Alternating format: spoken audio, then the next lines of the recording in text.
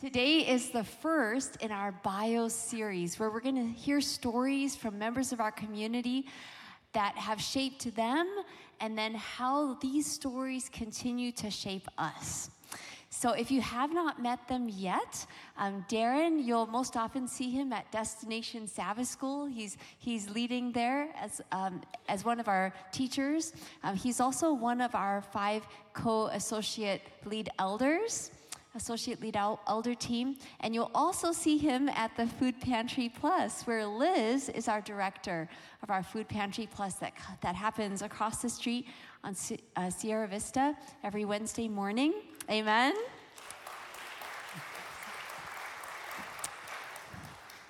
I'm so excited that you're going to get to hear from Darrin and Liz today about how God has led and guided them. And Darrin and Liz, thank you so much for sharing your story with us. Welcome.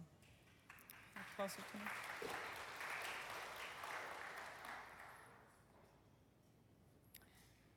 Good morning. Let's have a word of prayer first. Dear kind and loving Heavenly Father, I invite your presence. Please come and stand with us today, dear Lord. Open our hearts. Open our minds, dear Lord, and as we share our experiences, help us to have only one goal, to give you glory, but also to be a blessing to those who hear today. Thank you for coming, dear Lord, for we ask these things in your name. Amen. There is a verse or a quote from Ellen G. White that means a lot to our family, especially in light of what we will be discussing today. It goes like this: we have nothing to fear of the future, except we shall forget how the Lord has led us and his teachings in the past. When I was 12 years old, my grandmother was recovering from surgery in my parents' home. One day while using the restroom, she fell off the toilet seat. She fainted. Let me explain. My grandmother was a heavy-set lady, and our family bathroom was small. We tried getting into the door to help her, but her body was blocking the door. So I went around the house, outside the house, and climbed to a small window bathroom shower to let myself in. I found my grandmother laying on the floor, covered in feces and in blood. My mother was knocking desperately for me to let her in, and I couldn't let her see my grandmother like that. So I splashed water on my grandmother's face, and as she was regaining consciousness, with her help, I was able to sit her back, give her a shower, clean her up, and clothe her. After that, I opened the door for my mother. I tell you this as a 12-year-old girl. God was leading me into action in time of crisis. Well, our life began at Lattimore Developmental Center. We worked with a severely handicapped Down syndrome. It's amazing for the time that I spent there, the many years that I worked. Liz and I never crossed paths. We never met. Then one day, Joey comes running to me and wanted me to have a blind date and says, I met a lady that would be perfect for you. Yes, he has 3 kids. Ruben's 11, Christopher is 6, and Nicole is 4. And the older boy is a real brat. He's really, really protective of his mother. But don't worry about him. When you guys get together, chances are Liz is going to send him to live with his father, and you will have her all to yourself. The younger kids will have no problem with you. But after a few dates, what attracted me most to this lady standing beside me is that she included me in her life. She trusted me. She even asked my counsel. There wasn't anything going on with the kids who I really did not know that she would not share with me. It's though I was already a part of her life. Well, Joey was right. Reuben was guarded, stubborn. I had to earn his trust. And so, as first outing as a family, I decided to take them to San Diego, first to Wild Animal Park, and then to the beach. My kids were horrible the whole way on that trip. They were just horrible. Usually my kids were well-mannered and courteous, but this time they took it all. They fought, they yelled at each other, they pinched each other, and they kept asking, when are we getting there? Through this whole experience, we stayed there 2 days with them, and on the way back to our home, I heard the conversation. We had a wonderful time. We should do this again. The kids laughed and enjoyed themselves, and I just moved my head. Imagine the shock.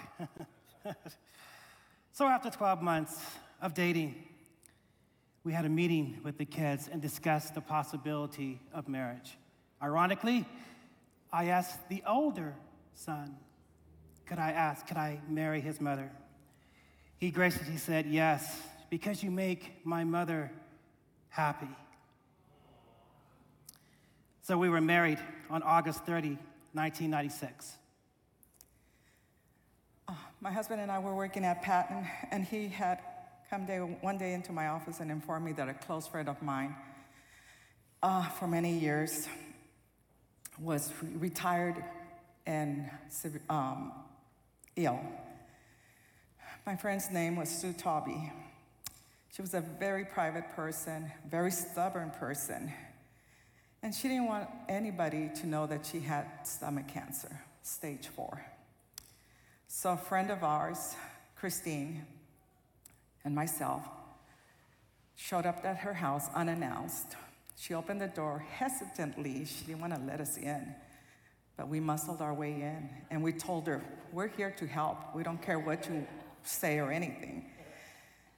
So Christine stayed for a couple of days to help her get situated, and she had to return back to Northern California where her family and she worked. I stayed with my friend. I couldn't leave her by herself, even though it was just 1 month after she passed away. I think this taught me patience and strength of character. My friend Sue was not a believer. She smoked heavily, she drank coffee all day, and she didn't want to eat. But the last 2 weeks of Sue's life, she was placed in hospice care. And this private, stubborn lady named me as her next of kin. She didn't have no family here in California. So after her death, I contacted her brother in Ohio to come and pick her body so that she could lay rest with her mother and sister in Ohio. Following her death in April, I quickly went to Paris, which is our retirement agency for work. The reason I wanted to retire early is because I didn't want to end up like Sue. She had worked 36 years, and she had only enjoyed, well, not enjoyed because she was sick, 4 months of her life after she passed away. Little did I know that the Lord was preparing me for what was to come. After Liz retired, we needed a break after the Sue incident. So I took her to Italy for 2 weeks. And we had only one goal, to travel and to spend time with family. But little did I know at the time that a storm of illness was brewing that involved both my sons. While at church, though, Pastor Chris approached me and stated, and actually he told Liz, Liz, I heard you retired. I have plans for you. Pastor Chris' plans was for me to take a tour of the Wellness Warehouse and the Food Pantry Plus. She specifically wanted me to go to the Wellness Warehouse and to help out there. But the program director of the Food Pantry Plus, Norman Powell, took me on a tour but we never made it to the wellness warehouse. I began to learn the services that the food pantry provided in its operations. On November 1st, 2019, while I was here at church, I received a phone call from my eldest son, Raewyn. He told me, "Prepare yourself, Mom, sit down." I'd just been diagnosed with a rare kind of stomach cancer, stage 4. Raewyn was only 36 years old. The news took my breath away, and Darrin and I braced ourselves. Same cancer as my friend Sue Tobby. On November 19th of 2019, I flew to San Antonio to be with my son and his family. But before I left, I remember telling Darrin, "I'm not giving up. I'm not going to break down. The Lord will help us." Before I left to San Antonio, Teresa Vanderpool and I were talking, and she went and got Pastor Devo to come and pray for me. From that day on, Pastor Devo became my go-to pastor. He would text me from time to time and check on me and my family through the whole entire 6 months that I spent in Texas. While I was in Texas caring for Raewyn and his family, this was precious time. I got very close with my grandkids. But during this time also, the Food Pantry Plus volunteers became family to me. They became my support system. But also, due to Raewyn's chemotherapy treatment and lots of prayers, his cancer was being eradicated. So I decided to come back to my husband, who I left alone for 6 months. It is not good for men to be alone.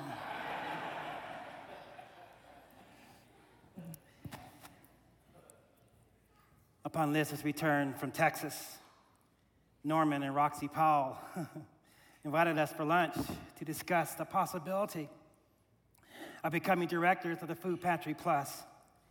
But due to the health crisis with our son, we declined.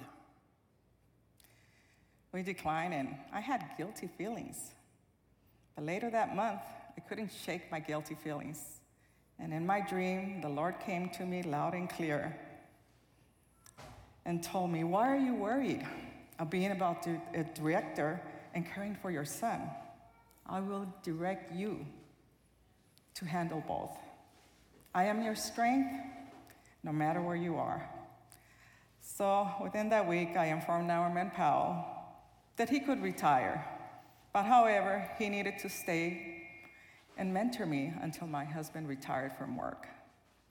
Thank you, Norm. During Raewyn's remission period, Christopher, our middle child, became a great support to my older son, who was ill. But Christopher did not know that he himself would be afflicted with cancer as well. But during this time, they spent holidays and birthdays together.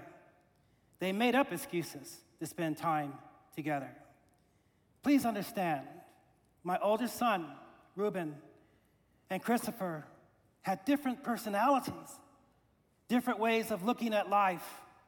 They couldn't be more different. But during this time, they put their differences aside and they became family without us being there. They did not know at that time that both of them would be spending their last years of life. But I believe that this was their best years as brothers. So in December 2021, I finally retired from Patton, and we all gathered together, as was our custom for Christmas, in San Antonio at Raewyn's house. These were very precious times for us during this time, but we did not know this would be our final Christmas together as a family.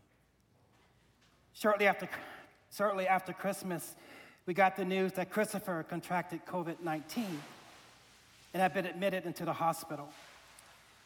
Please understand something. Christopher is used to doing this. One time he broke his arm and was admitted into the hospital and didn't tell anybody. We found out by mistake. He was just like that. And so when we found out that he was admitted for COVID-19, due to his age and good health, we thought it wasn't serious, and that with treatment, he would recover. Therefore, Elizabeth, Nicole, and I returned to California. But the news got worse. His wife called us and informed us that the doctors had found cancer in his spine, his liver, and spleen. We couldn't believe it.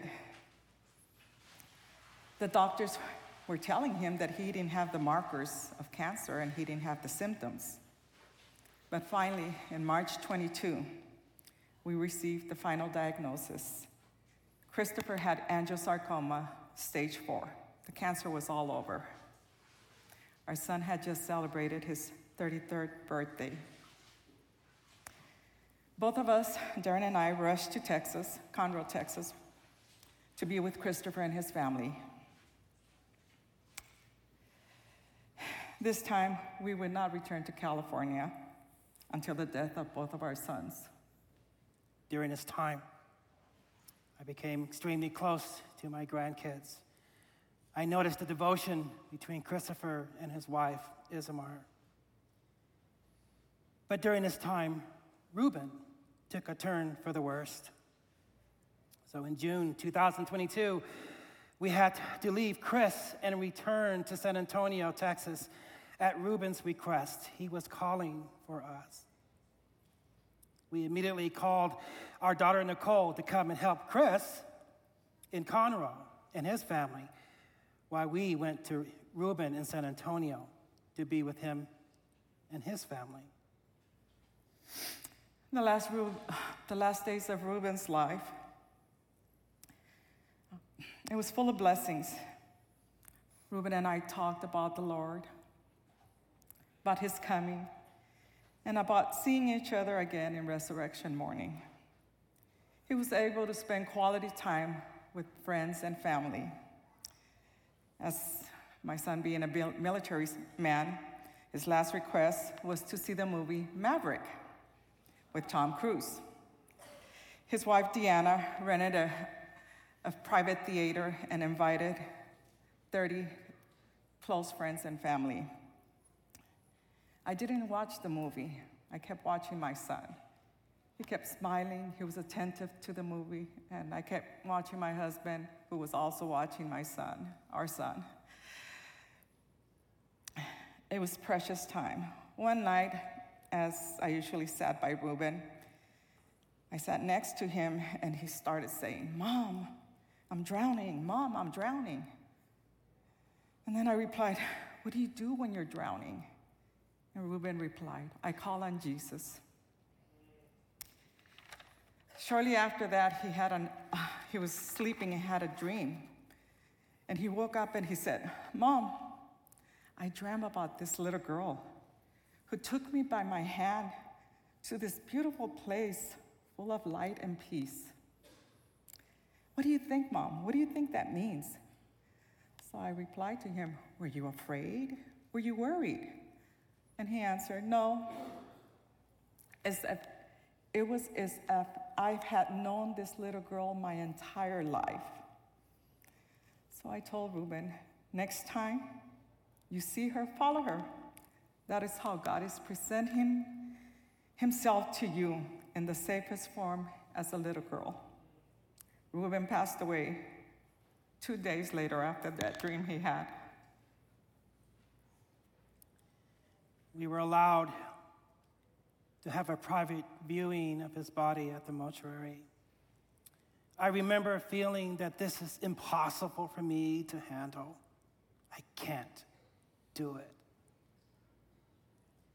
But when we went into the private room where his body lay, a remarkable, extremely powerful feeling came over us as we viewed his body.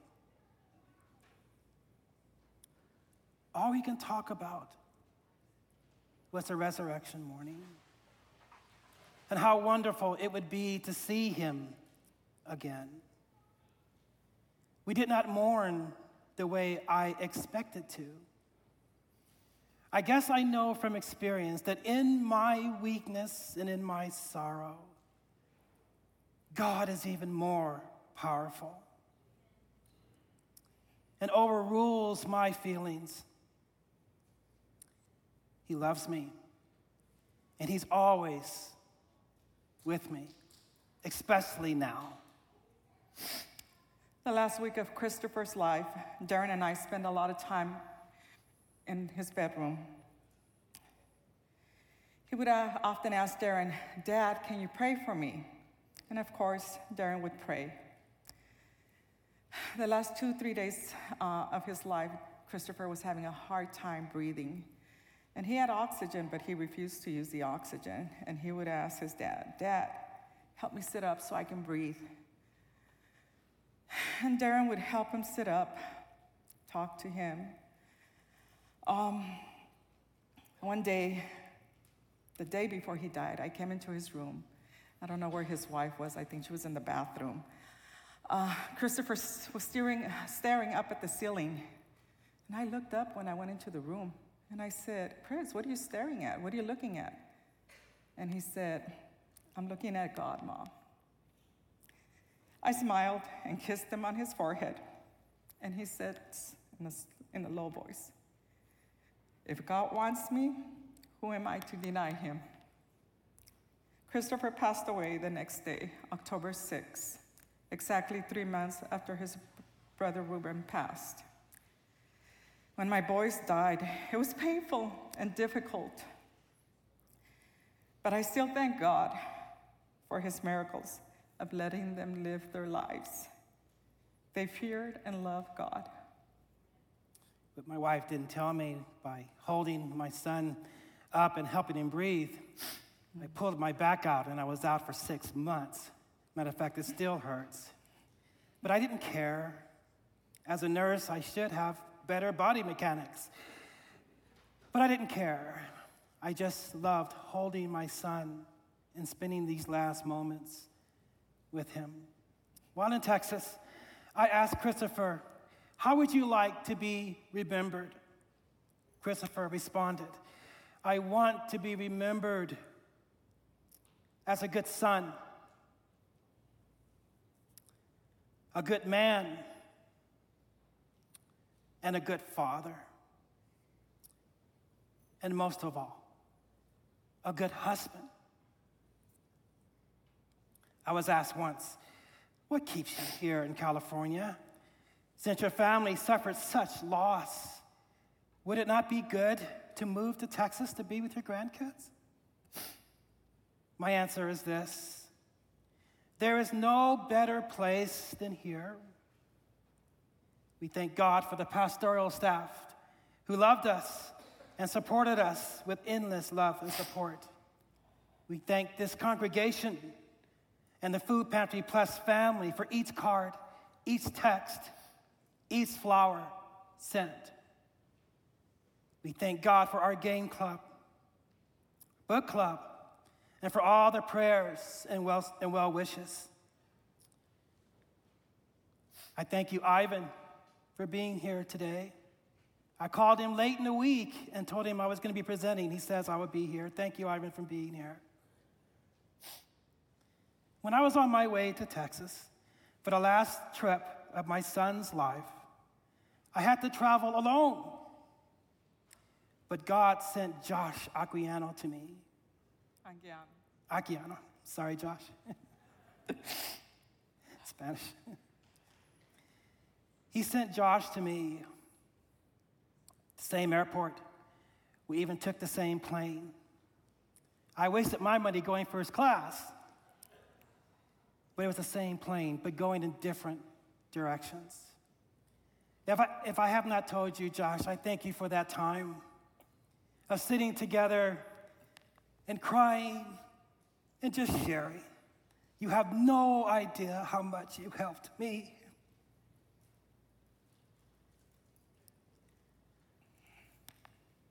We are not alone. Thank you, each one, for having our backs.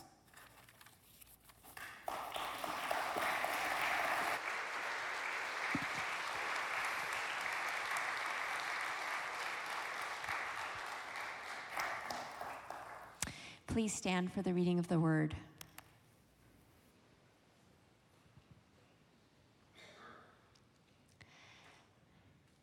O people in Zion, inhabitants of Jerusalem, you shall weep no more. He will surely be gracious to you at the sound of your cry. When he hears it, he will answer you. Though the Lord may give you the bread of adversity and the water of affliction, yet your teacher will not hide himself any longer, but your eyes shall see your teacher. And when you turn to the right or when you turn to the left, your ears shall hear a word behind you saying, "This is the way, walk in it." The word of God. You may be seated.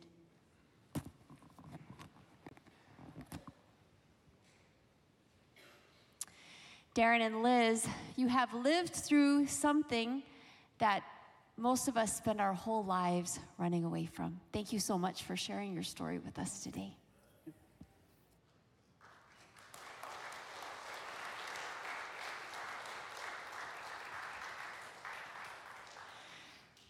In our text today, in Isaiah chapter 30, the prophet is encouraging the people of Judah not to run away. Don't run away. It's the 8th century, over 700 years before Jesus, and everyone feared the Assyrians at that time. In 722 BCE, the northern kingdom of Israel was destroyed by the Assyrian Empire. They were the most powerful nation at the time. So the royal counselors in Jerusalem, the southern kingdom that was left over, the kingdom of Judah, they were wondering what to do. And all the royal counselors were saying, we need to make an alliance with Egypt. Egypt, Assyria. Assyria is the most powerful. They've already gone after the kingdom of Israel north of us. We need to make an alliance with Egypt.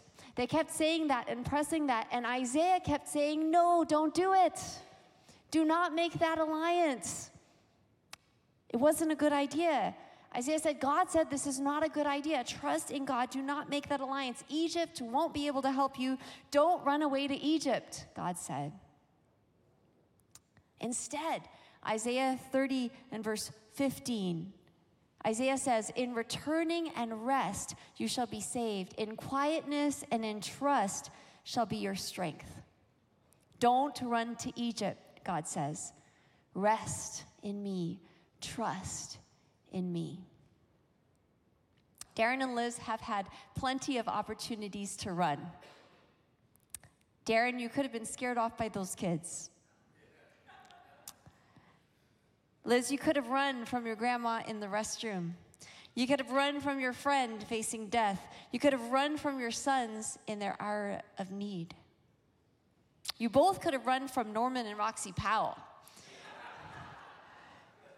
You tried to, yes. They tried to run. But you returned. You returned and you found rest in God in that ministry. Isaiah does not promise an easy road, but he does say, your eyes will see your teacher. Your eyes will see your teacher. In their 30s, dying from cancer, Reuben and Christopher both saw God. For Reuben, it was in the form of a little girl.